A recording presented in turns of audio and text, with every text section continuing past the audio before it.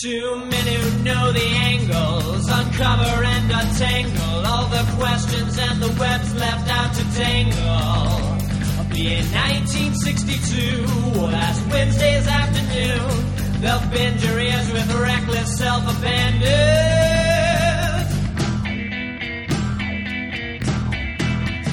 The amazing Spider Talk, the amazing Spider Talk. Come swing through the air, sit back and prepare for the amazing Spider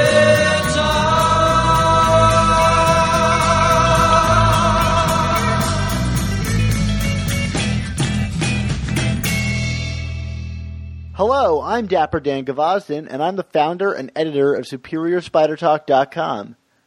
And I'm mischievous Mark Giannacchio, founder of the Chasing Amazing blog and author of 100 Things Spider-Man Fans Should Know and Do Before They Die.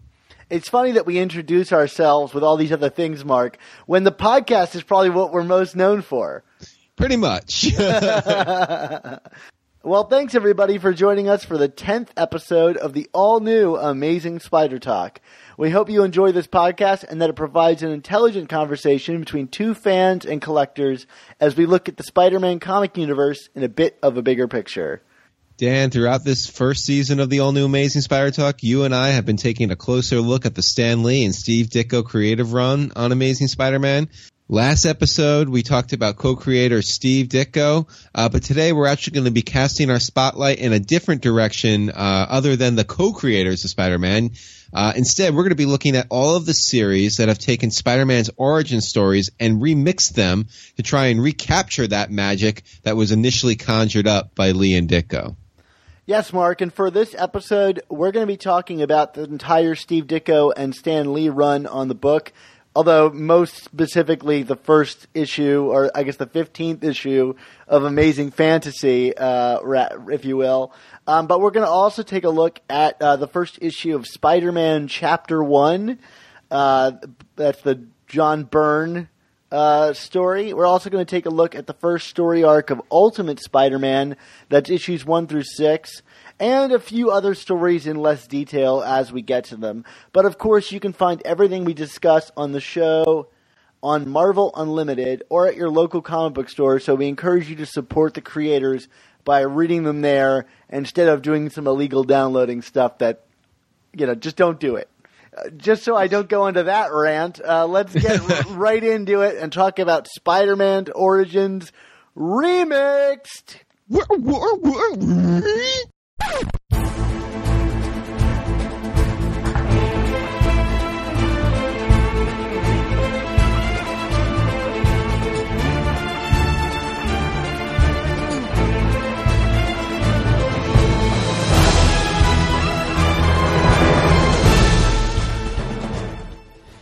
So I've been writing Spider-Man since 1999, and originally the job it's called Ultimate Spider-Man, and when I was hired, they asked me if what we're thinking about doing is reinventing Spider-Man just as if it happened today.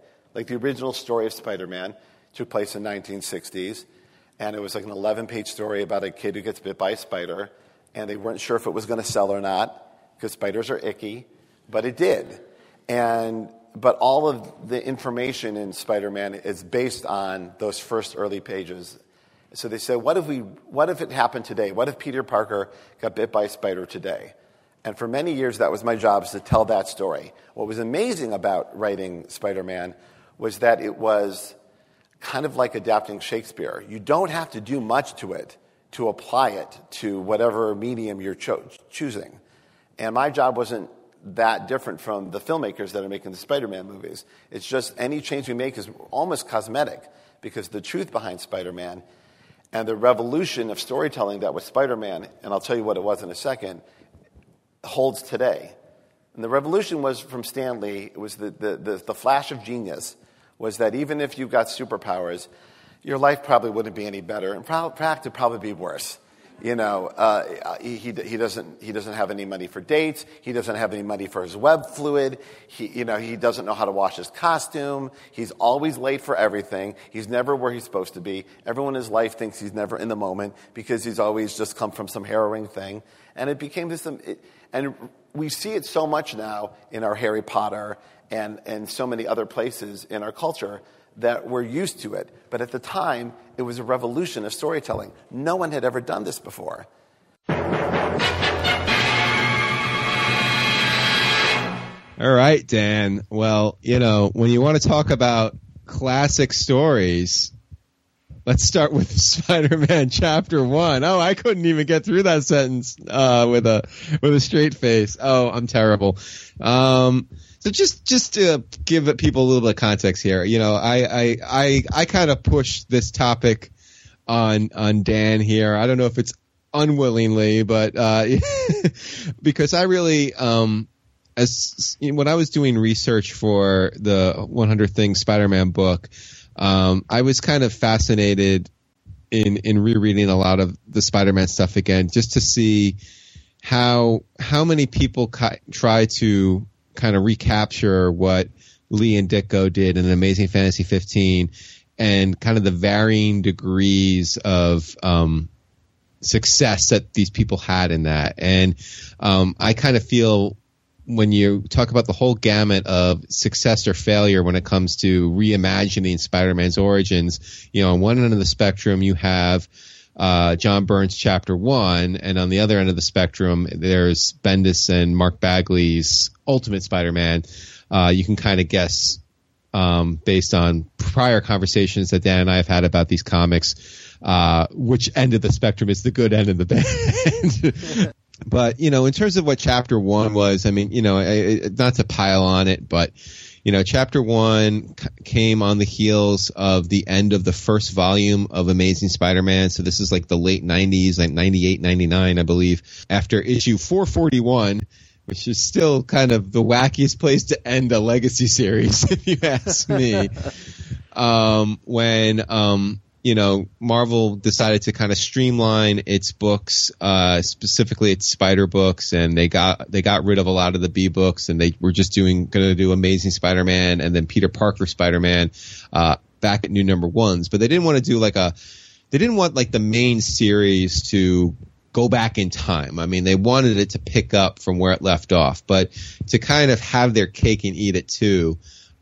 They brought in John Byrne, who would go on to do pencils with Howard Mackie on Amazing Spider-Man during this time. But they had Byrne, who kind of famously about a decade earlier redid Superman for DC. So he had a history of taking these classic characters and reimagining their origins, and put forward this miniseries Chapter 1. And as a kind of a added bonus, if you will, Marvel kind of promoted this series as no, this is the new canon. So Amazing Fantasy, anything that this changes from Amazing Fantasy 15, this, it's I guess it's a retcon, or Amazing Fantasy 15 just never happened. I don't that bit of it is always a little fuzzy to me, but it was they were very adamant that Chapter 1 was going to be the new canon, until I don't think it flopped, but it didn't really set the world on fire. And then as time went on, they kind of, changed their story and were like, no, if anything, Chapter 1 didn't happen. and the sales of this are also affected by, this is the period when Marvel was distributing their own content, and so it just didn't have the numbers that the other books were having, because not the other books, all of Marvel's books were getting distributed the same way, but in terms of Marvel's history, they weren't pushing the numbers in the same way. So this is the kind of thing where you could undo it and have minimal impact, because really, even though it sold moderately well, it still wasn't really read by a huge number of people. Yeah, and I think the biggest flaw that we're going to talk about probably in detail, and also kind of in comparison to Ultimate, is that they set out to do something new and to change things up, but when you look at it in finer detail, what they changed up was entirely superficial and was like arbitrary, and there's really no kind of logic to, well, why are they doing this and why are they changing this detail? It comes across as being more insulting than anything else, because you're like, what's the point of this? So I'm just supposed to accept that, that, for example, the gift that Peter gets from Ben and May that really cinches how special they are to them is a computer versus a microscope. I mean, what does that really mean in the grand scheme of things? Versus Ultimate, which really kind of uses the longer format to tell a more intimate and emotionally charged story around the events of the origin.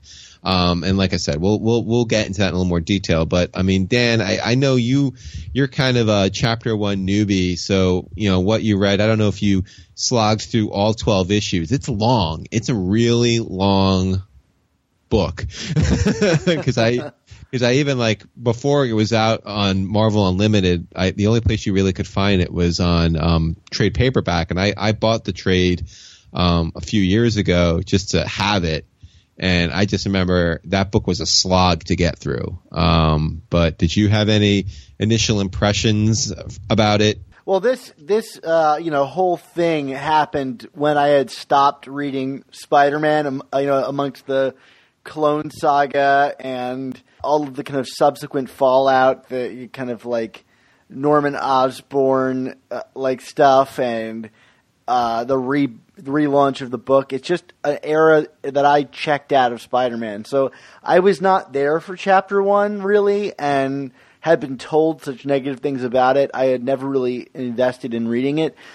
Although I will say it was one of the first things that I read when I got Marvel Unlimited, because I was like, finally I can read this thing that everybody kind of hates, and that I've seen kind of everywhere. Like when you go to dollar bins, you can find a lot of these, but more specifically, you can find the Dr. Octopus Chapter 1 series that also kind of came out for a while, and I've not really dived into. So, this was a good chance for me to kind of revisit it. And yeah, I read a bunch of issues of this, but it really gets, you're right, it is a long read, and mainly because it's just a slog, because it's so familiar, but also, it's just not different enough to be exciting to read through. It's just boring, really, is the problem. Yeah, and it really does mirror a lot of what Volume 2 in the beginning was there, which is funny because I kind of there are such similarities in it, and apparently there was kind of this push in Volume 2 of Amazing Spider-Man and Peter Parker to kind of reference chapter 1 frequently, I guess, to kind of really sell the fact this was new canon. And yet when I talked to Howard Mackey about that, he was even though Byrne did the art for him on the Volume 2 books, he had no input on chapter 1 whatsoever. This was Byrne's baby, start to finish. And the only time Byrne has really ever talked about it is on his message board, where he, controls the questions that come to him and how he's going to answer them. So in other words, you're not getting a lot of info out of him on this. Well, I wanted to talk why did I change it from a microscope to a computer? Because I felt like it.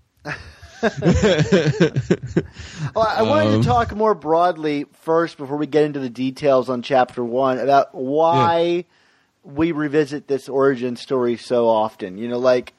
To me, it seems very intentional. It's it always comes at a time where Marvel wants to bring in new readers, right? But they're stuck with an older Spider-Man, and they don't really know what to do. They can't reboot it. They can't return to high school. So the best thing that they can do is revisit the origin story, and it's almost always a folly to do, because the origin's so perfect, and any complications you make to it can lessen this kind of perfect story, and anyway, I just find it interesting. It's like that's the well they always go to try to see if they can freshen up the character or provide a new entry point for readers. Right. And you could see in chapter 1 of the first issue that there are like attempts to like freshen it up and like add a little more contemporary like references in it, but like, not to dump on Byrne, because John Byrne has done amazing work in the comic book industry. I mean, the fact that he's basically universally known as a crank is beside the point. But like, a lot of Byrne's best work came 10, 15, 20 years before this story. And I feel like his age is just woefully showing throughout this, and his attempt, like having the kids at Midtown High talk about, we got to get to the Stones concert. I mean, again, this is 1999. The Stones are like they're still the geriatric act at that point. You know what I mean? Like, whereas, Bendis with Ultimate, I mean, Bendis at that point is still a younger, newer writer into the world of comic books. So his attempt to kind of make things be more part of the zeitgeist felt more natural and authentic, whereas Byrne, it's just forcing it, like all these little references and allusions to try and take this story out of 1962 and put it in the modern day. I mean, it's very superficial. Like I don't know anything that it adds to the story, and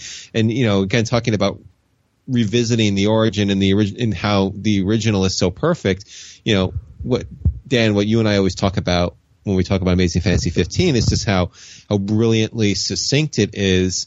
And I feel like unless you're really going to evolve it in a meaningful way, there's no point in ever trying to go longer with it. And again, with Bendis, which we'll talk about more detail, he evolves the character significantly from what Lee and Ditko did. Whereas here with Byrne, like this first issue basically of chapter 1 tells the entirety of Amazing Fantasy 15 in double or triple the pages, but you don't get to know these characters anymore, or you know what I mean? It's just additional exposition. There's nothing different here, right? I mean, did you get what I'm trying to say with that? Yeah, I mean, but I think at the same time he was kind of handcuffed in a way that Bendis wasn't, Like, right. His story was meant to be canon from the get-go. So, like, he's stuck in a bad place where, you can change things, but if you change it too much, people will really reject it. So, like, I could see like how he was given an assignment that he couldn't possibly succeed on. But yeah, the padding, you can feel it reading the story. And there's some things that are kind of nice. Like I feel like we get to know Uncle Ben better in this book, maybe just a little bit than we did in Amazing Fantasy 15. But then, the added wrinkle of that ends up undermining the ultimate payoff in the story. I guess to really talk about it, let's get into talking about what the big changes that are made are, so that we can get into it, because there's plenty of people that haven't read this, this book. Well, like first of all, I mean, we were introduced to the idea of Richard and Mary Parker, Peter's parents, early on. I mean, this was obviously something that, in typical Stan Lee fashion, he probably didn't even think about until he had to think about it, which is why they aren't really. It's like, he's an orphan. What do you want me to tell you? Is his parents, I don't know, they're dead or something. So there's that, but also like kind of the story is framed a little differently, like more as like, I guess kind of like a flat, like Peter looking back more as a flashback than like obviously it happening in real time. Like it kind of shows there's still this idea of like, this is not happening now, it happened in the past, right? I think that's probably the best way to put it. Yeah, and we never really find out where that flashback is occurring from, like whether it's meant to be modern day Peter Parker or it's meant to be like him post discovering that the burglar killed his uncle. I could never really get a good sense of it. It seems a little more modern than that, I guess, like even like a Volume 2 era Peter looking back on his origin. Right.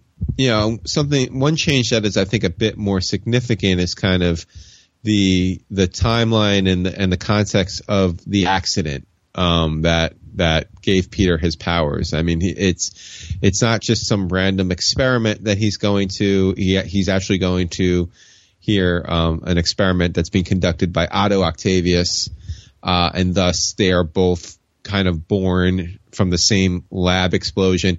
I do think this lab explosion here that leads to Peter getting his powers, I mean, it's pretty grim and brutal, like unnecessarily really brutal. So. Like there's like mass casualties, and like Peter and Otto seem to be the only survivors. It's like super suspicious. It's like, there was a kid in a lab explosion and he miraculously survived, but no one's gonna like really bat an eye at that. It's never really brought up again once he's back. It's like, okay, like suddenly like this kid is like a major player.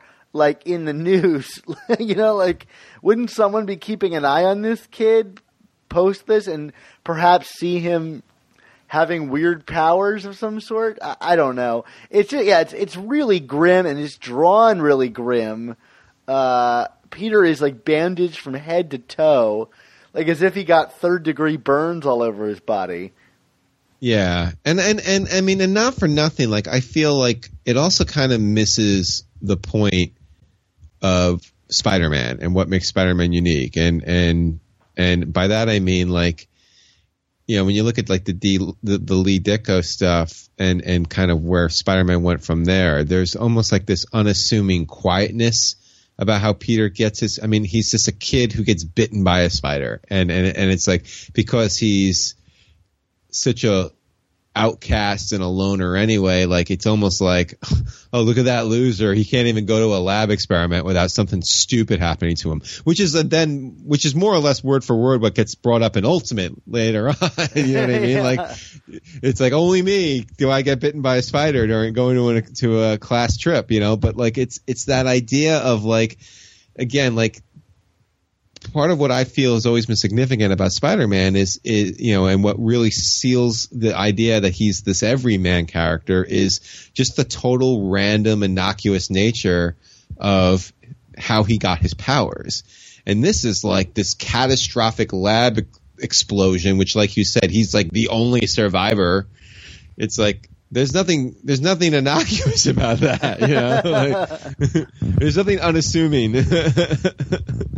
It's pretty blatant. And that it ties Otto in with his origin is like one of the few things that's repeatedly brought up in Volume 2, more than anything else, is that he has this more complicated relationship with Otto than his other villains.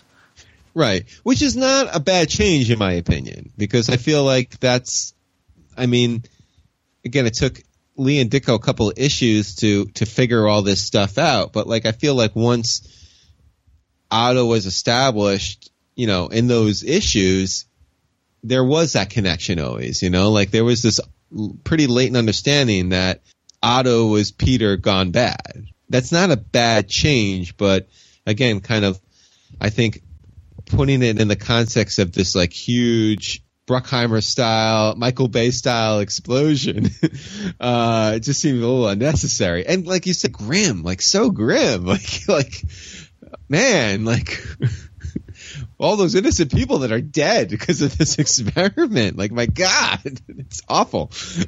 It also wades a little bit into like Chosen One territory and the fate of Peter Parker kind of thing, where like there's something extra special about him. Like you said, it's not just a random thing, and that applies to other parts of this story as well. Like, and I'm talking specifically about like the burglar, because in this story you get the added wrinkle that the burglar saw, the Ben and May Parker buying a computer and decided to case the joint.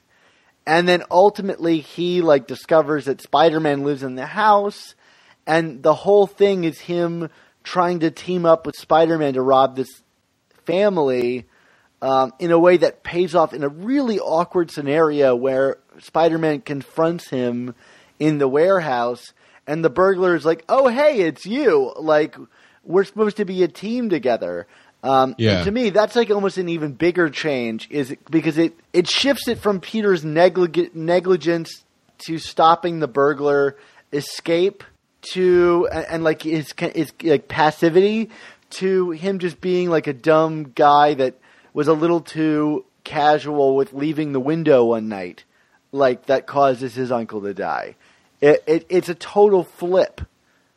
Yeah, absolutely. It takes away the truly personal nature of why Peter would bear this burden the way he has in other continuities, and you know, also just to kind of go back to your point, this is a change, and this is part of the reason why I also, for the record, I'm not a fan of the Marv Wolfman Amazing Spider-Man number 200. It's like for Batman giving the you know the Joe mugger, giving him an identity. Like I don't like, again, there's supposed to be a randomness to this whole thing, and it's the sheer fact that this random crime happened because Peter was negligent. It's, you know, like adding all this intent to both Peter and then also the burglar and his motivations, like it makes the story too, what's the word I'm looking for? Like it takes away that naivete from it that makes the story so powerful, you know? Like it's supposed to just be like, holy crap, this could have been anybody, and it happened to all connect because of this one bad decision that Peter made. You know, like that's the point. Like it didn't, you know, that burglar could have went on and killed anybody else, but the fact that it killed Uncle Ben is what made Peter realize he was wrong. Absolutely. And that applies to the reading of this as well. Like, as a reader, this book goes through pains to spell everything out and really, like, make everything fit like a puzzle. And if you're a smart reader, you read this and you can immediately tell what's going to happen. It removes the entire element of surprise from this book. And Amazing Fantasy is a very surprising book, you know, like, because of the randomness of it all.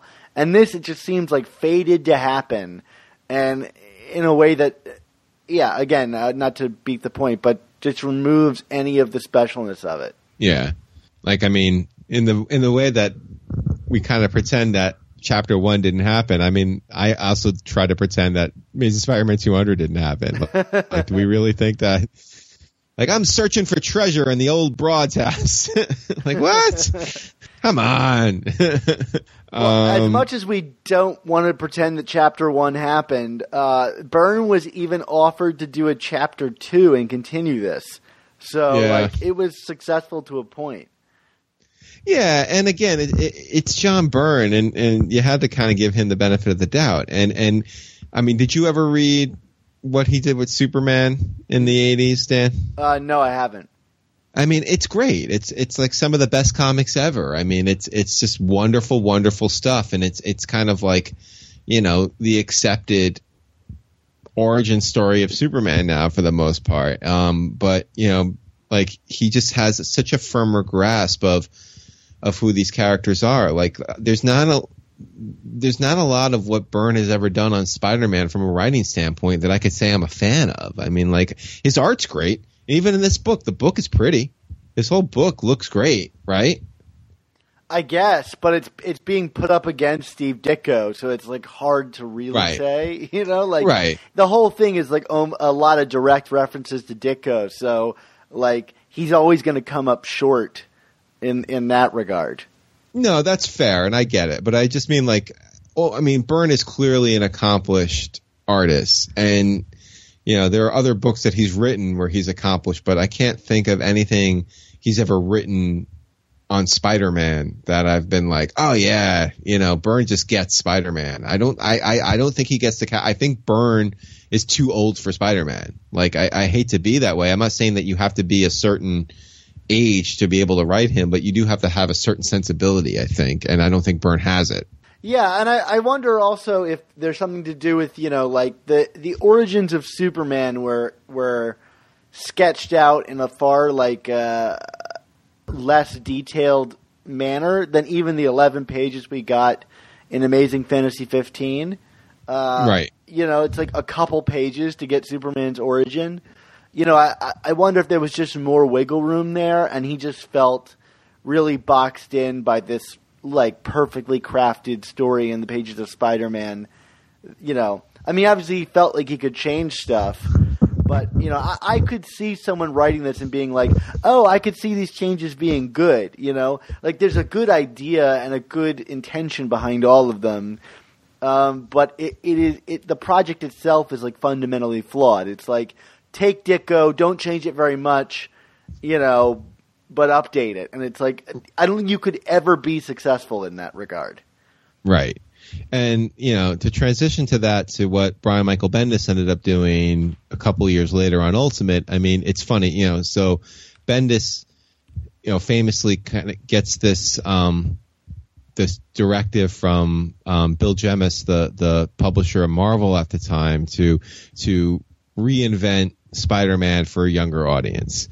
Not even a year after Chapter 1.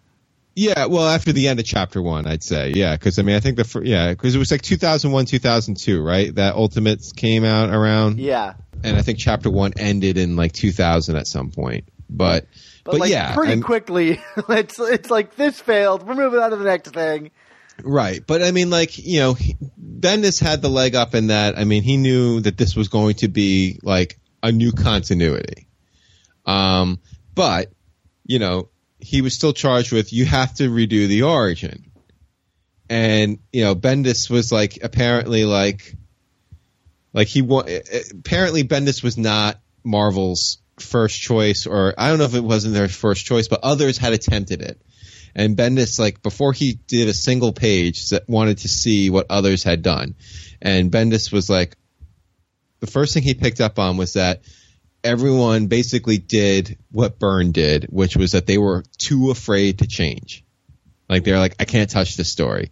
And Bendis was the only one who was no, I want to do this differently. He's not even going to, by the end of the first issue, he's just going to be on the ceiling for the first time. And that's, from there, that's what really kind of was the catalyst for Ultimate being so dramatically different. And I feel such a better executed reimagining of the story. Now, Dan, Ultimate, you were reading this thing in real time. So what did you think when you first saw Ultimate? It was one of the best comic reading experiences I've ever had.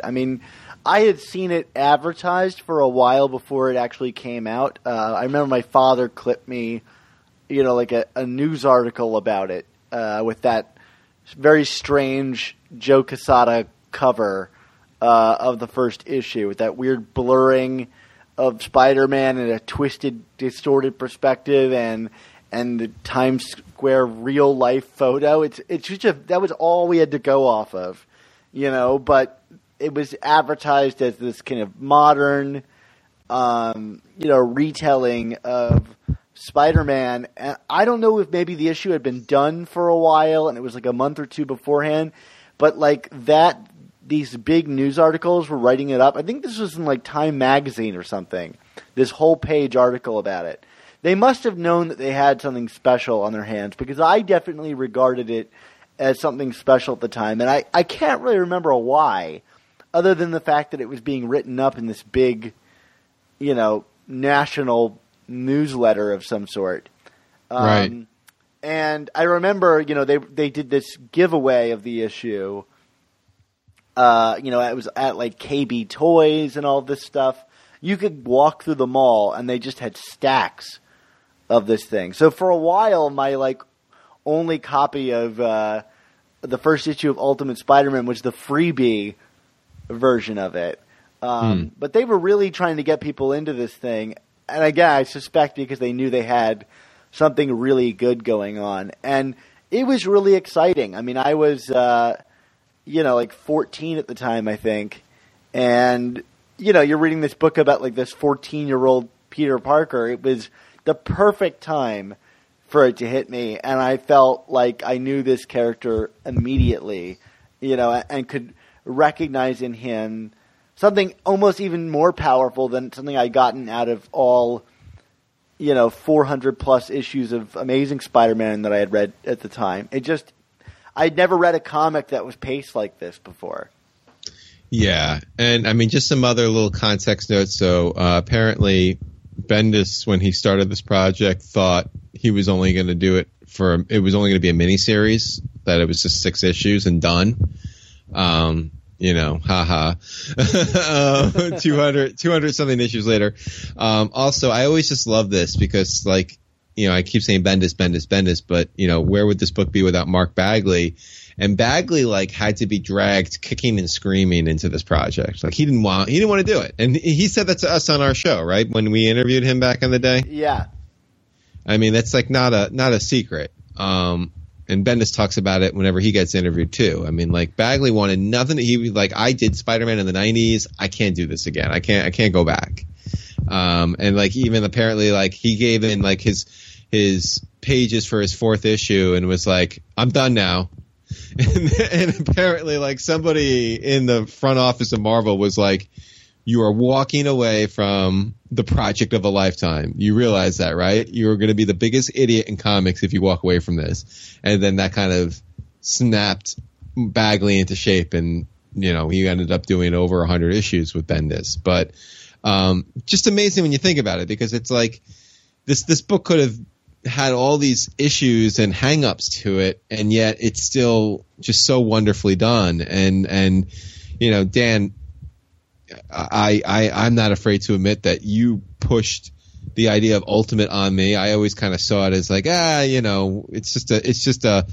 it's Spider-Man for kids kind of a thing, or for the younger crowd. This came out when I was in college and was kind of in between, like, my reading period. So, like, I had to go back and rediscover this. And, the first time I read it in full was a few years ago, and I loved it. And then just for this episode, I reread these issues and was like, oh God, it just gets it so right. Like, I mean, if this was my introduction to the Origin, I would prefer this even to Lee and Ditko, which is crazy, I know, but it's just, I love what they do with this universe.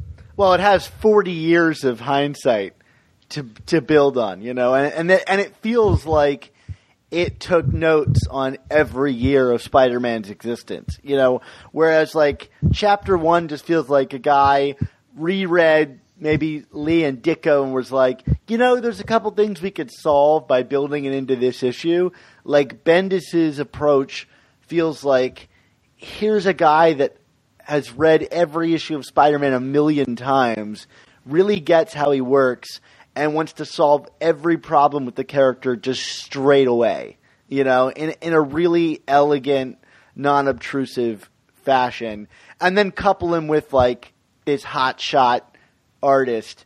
I honestly think Bagley would probably not have the career that he has now if he didn't hang around on this book. It's what allowed him to kind of, continue, where some artists, like we just talked to Ron Friends, get called in by Marvel every now and again, but Bagley is sustaining this career, I think, because he landed something like Ultimate Spider-Man. And yeah, I mean, what a pairing. To me, this book defines Bendis' career too. Like, this style of writing was allowed to flourish in this kind of side title, where he could kind of operate on his own. And he really allowed him to kind of reinforce that I'm Bendis and this is how I do things. Yeah, but, like, I agree with you, but at the same token, like, it still feels reined in, because, like, I feel like Bendis has gotten too Bendisized in recent years. You know what I mean? Absolutely, like, absolutely. Yeah, like, there's, like, to me, this still doesn't, like, there's no, even, specifically in these 6 issues, nothing feels wasted here. Like, every panel is pushing something. It's developing a character. It's developing a subplot. It's solving a problem, like you said. It's like, how do we solve these issues that Lee and Ditko didn't have the hindsight to solve? It's establishing relationships. I mean, it's it's making you really feel for Ben and May. So when the inevitable happens, like, I mean, like it, you know, Ben's murder and the fact that like it doesn't happen in the first issue, it happens in issue 4. Yeah. That it like it's a gut punch, Dan. You know, like this is going to happen, but it still just sucks the wind out of you because it's like so devastating because this guy has been built up and like you have Peter really struggling to kind of come to grips with who he now is now that he has these powers, and he's lashing out at Ben, he's lashing out at May, which is something I feel that like certainly like the Raimi movie kind of gets well in terms of like that that awkward teenager-ness to it all. So, and you see Ben just trying so hard to understand Peter and, like to get him to kind of recenter himself and then to have him get killed. You're just like, God, couldn't you have just redone it? Couldn't Uncle Ben live? So speaking to those kind of characters, like I would be hard pressed to give you a different answer for this question, but I can't think of another comic that starts off with such as clearly defined characters and character voices than this book. I can't think of it in the pages of superhero comics that I've ever read a cast of characters as assured and as clearly presented in terms of who they are and how they operate than this title. It just gets every single cast member. Yeah, I mean, all the way down to the bullies and the kids that Peter went to school with. Like, even they don't feel superfluous in this. They're not extras in this story. They're all important, and they all have value. Yeah, like Kenny Kong. Here's a new character. Immediately, you're interested in this guy. Yeah, and he's not a stereotype, like he's this big kind of bully jock, but then, he's willing to let Peter crash on his couch, like, it's just amazing. And like, I like kind of the Weasley-ness of Flash in this, like it's, he's the dumb bully Flash from Ditko Lee, but then like, when he gets his hand broken in the fight with Peter, like he kind of like reverses this little weasel and gets called out for it by his friends too. You know what I mean? Like that. Oh, what are you going to sue him too, or something like that? I mean, it's just. Well, it's where you start to see the kind of like progressive, contemporary version of high schoolers kind of seeping in at the edges. I always think about 21 Jump Street when the main characters of that movie return to high school and the bullies are like the smart kids. They're like the cool kids, and that's like starting to happen in this book. You can see, and do you feel like this book is aged at all? Like, I mean, it definitely doesn't feel. I think it would be a little more millennial-y if it was released today. It definitely feels like a product of the early 2000s to me, but not so much. No, and I mean it. To me, it still feels contemporary without it the way that contemporary was forced into Chapter 1. Again, like not to keep beating up on the greatest rock and roll band of all time, quote unquote, but like, the stone, like Byrne throwing the Stones in there to me just felt like this really weird dated reference or just again, like, oh, it's a computer. So, we all do computers now. You know what I mean? Like, there's nothing like that in Ultimate that will, I feel like, truly date it. I mean, maybe some stuff when he gets to the Bugle, but like that's more funny to me, like with the website. Yeah, absolutely. So let's talk about what Byrne tried to do and Bendis does again, which is tie the villains into Spider-Man's origin moment. It's not the exact moment in this. I mean, the Spider is obviously an Osborn construct, and a really interesting choice to open this series with Osborn, and the Spider, kind of signaling that things are going to be absolutely different this time around. But you get this interesting moment where Osborn turns himself into the Goblin, and Otto is there, and everything kind of springs forth from this moment. It's funny that Bendis saw this as a miniseries because it's like perfectly positioned to be like, here are like 50 additional issues that could happen right out of the gate from this moment. Yeah, definitely. I mean, you know, but I mean, I like I said with Otto and Byrne, I mean, like, I like linking this together. There's still a randomness to it because it's not like Peter was the chosen one to get the spider, you know, like it's still a very bizarre accident, you know, and it's an accident that came from the villain's hubris and arrogance, you know, like he throws this genetically modified spider at his assistant who's like, I don't know what to do with it. And he like throws it in the glass without covering it, basically. Yeah. Which leads to this whole thing. And as I alluded to earlier, you know, when Peter gets bitten, you know, well, first of all, he gets like mercilessly bullied for it, like for spazzing out.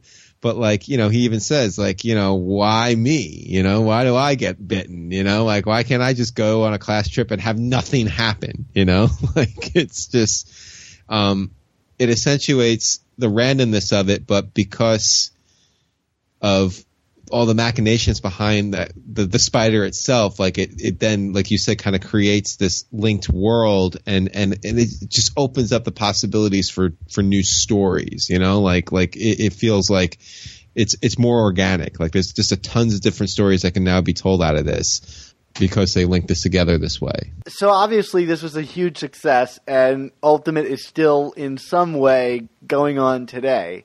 I guess attesting to, if you do reboot Spider-Man really well, it can be a fabulous success for you.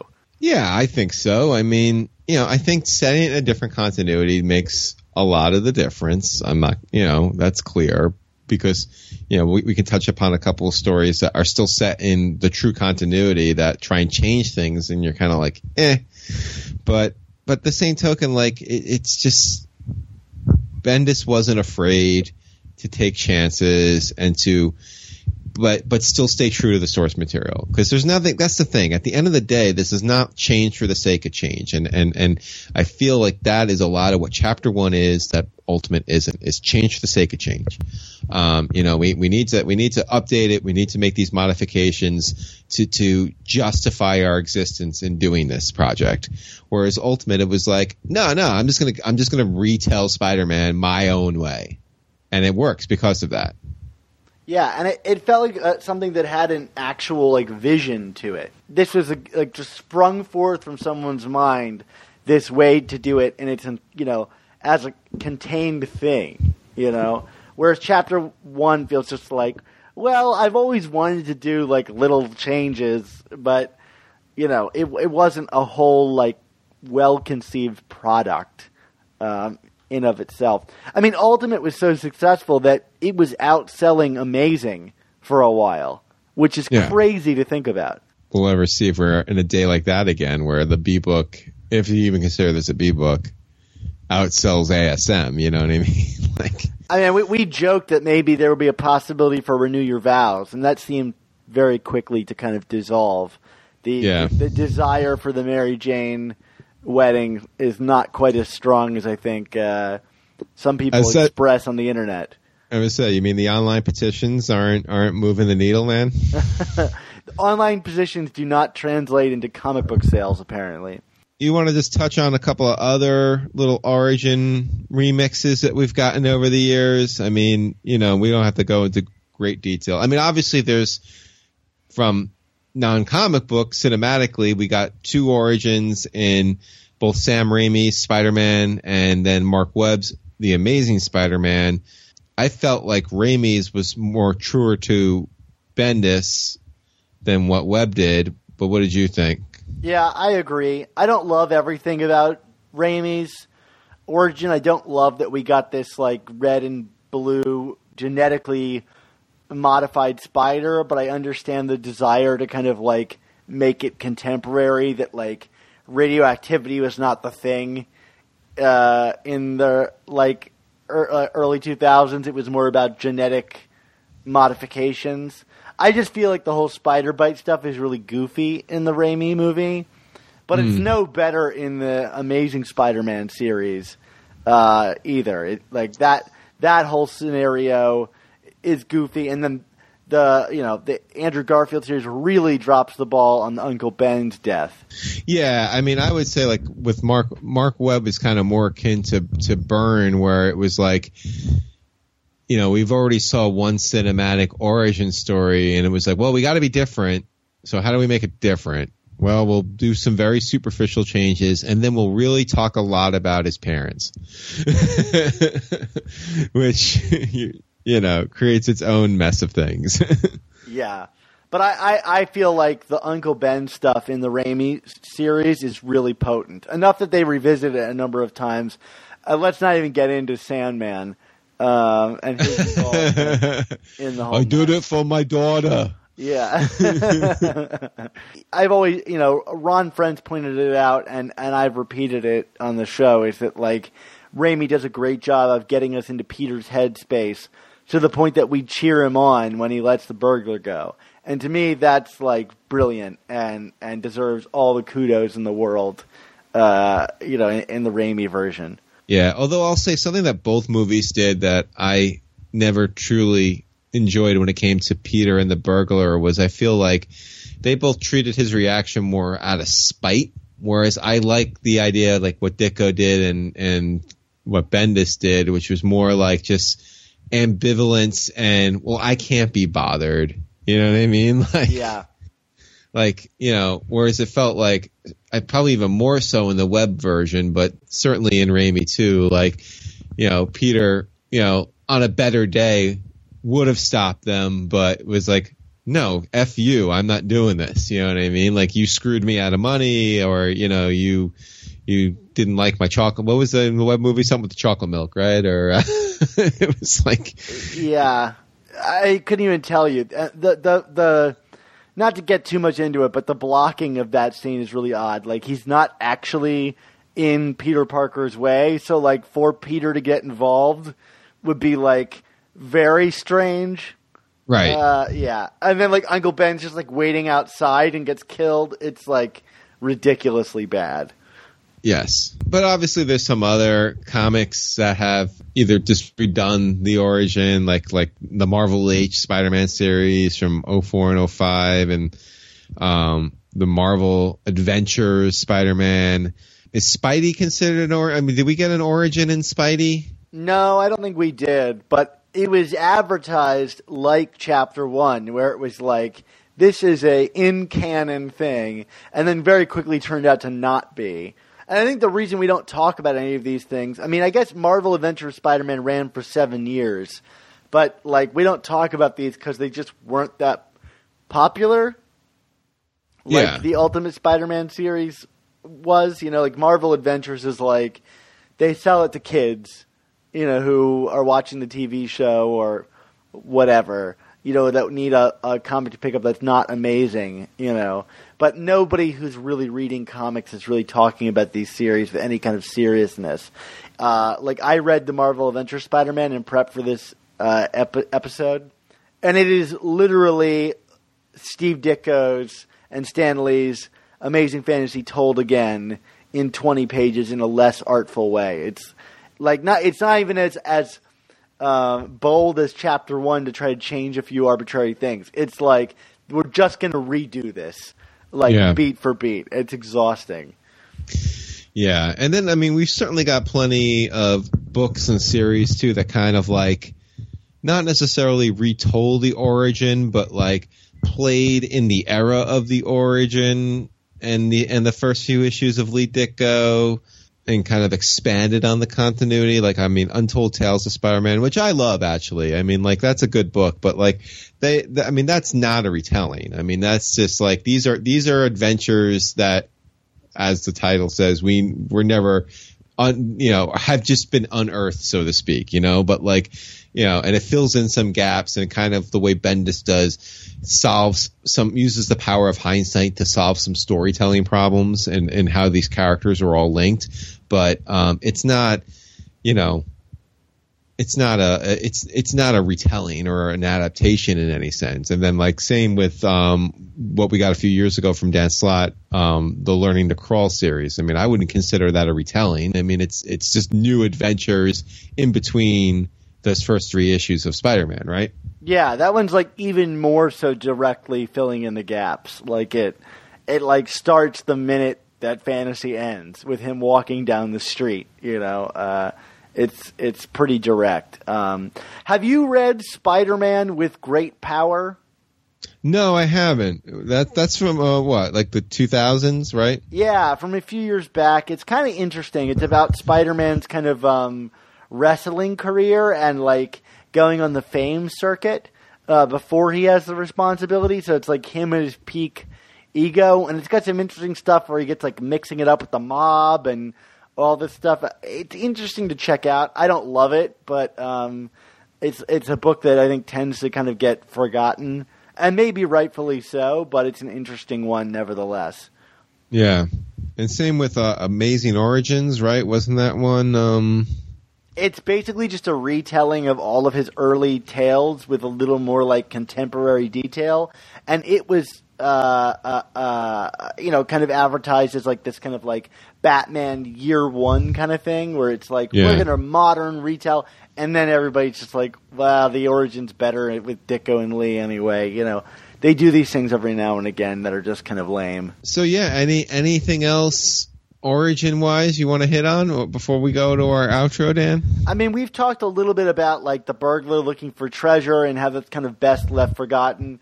And I also wanted to kind of bring it up, you know, like these aren't retellings, but they, you know, are people kind of mining the origin story for new wrinkles and things to do. And I think you can take or leave most of them.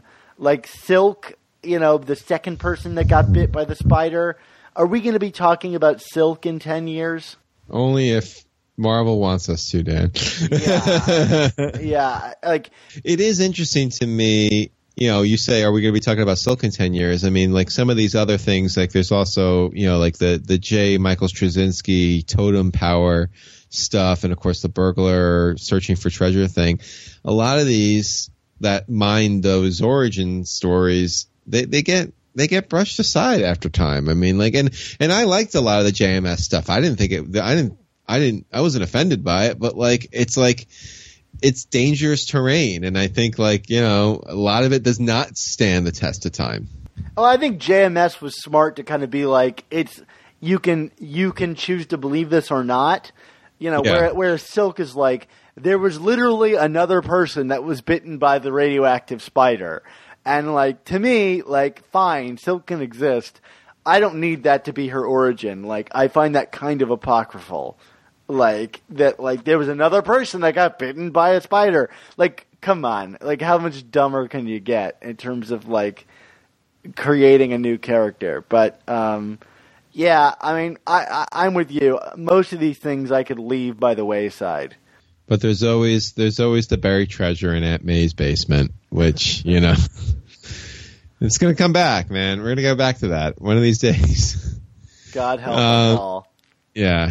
So, with that said, thanks for joining us for our 10th episode of our first season of the all-new Amazing Spider Talk. Dan, our next episode will be out in 2 weeks on November 29th. That's post-Thanksgiving. What is the title for our next show?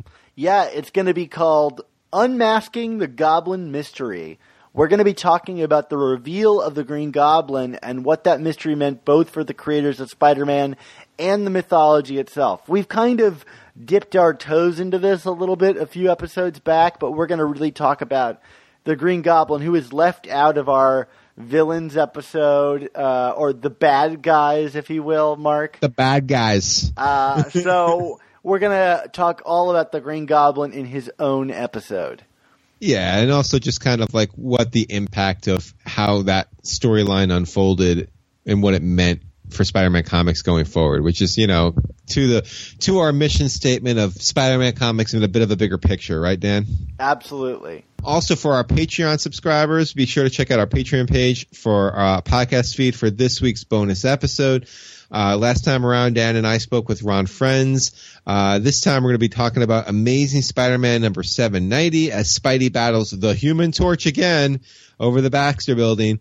And then, Dan, as a double bonus, we'll be talking Spectacular Spider-Man number 6, and a pretty big reveal at the end of that issue that's been 50 years in the making, with maybe one in the middle, one little episode in the middle that then got retconned. Yeah. So it's new, but not new. So just remember, for $3.99 a month, the price of a new comic, you'll get access to all of these exclusive Patreon episodes, new issue reviews, Swarm books, mailbags, Ron Friends chatting about stuff, whatever it is, you will get it. And then for $10 or more, a month, you'll be sent exclusive commissioned artwork in the mail every 6 months. What's better than that? Dan, where can we find you on the internet? Yeah, you can find me on Twitter at @SupSpiderTalk, and any writing that I do about Spider-Man over on SuperiorSpiderTalk.com. Oh, and I will say for our Patreon subscribers who are doing the $10 a month and the artwork has been sent off to Ron, and we should be seeing some results relatively soon. So get excited about that. Mark, how about you on the internet this week? Of course, you can find me at Chasing ASM Blog on Twitter. Thanks again to all of you who were following me as I ran the New York City Marathon a couple weeks ago. I saw some likes and retweets and replies to my Twitter feed as I synced up my marathon app to it. So it was like, everyone got to see me get progressively slower in real time as I hit like mile 20. So good for that. Did anybody show up on the sidelines boasting about annuals? I did not see it, but it's pretty crowded at the New York City Marathon, Dan. So if you did and I didn't see you, I apologize. I, would have stopped if I saw you and wasn't on the verge of dying. And of course, be sure, as always, to order my book, 100 Things Spider-Man Fans Should Know and Do Before They Die. And I recently just got another inquiry. Yes, if you want a signed book plate, just reach out to me on Twitter or Facebook, and I will work on getting you something. Awesome, Mark. Well, let's close this out with our favorite remembrance from Amazing Fantasy 15 that we have, in fact, remixed ourselves. And what might that be, Mark? Yes, our remixed version is, with great podcasts must also come the all-new Amazing Spider Talk. Don't miss the next installment. Spider-Man spins a web. Any size.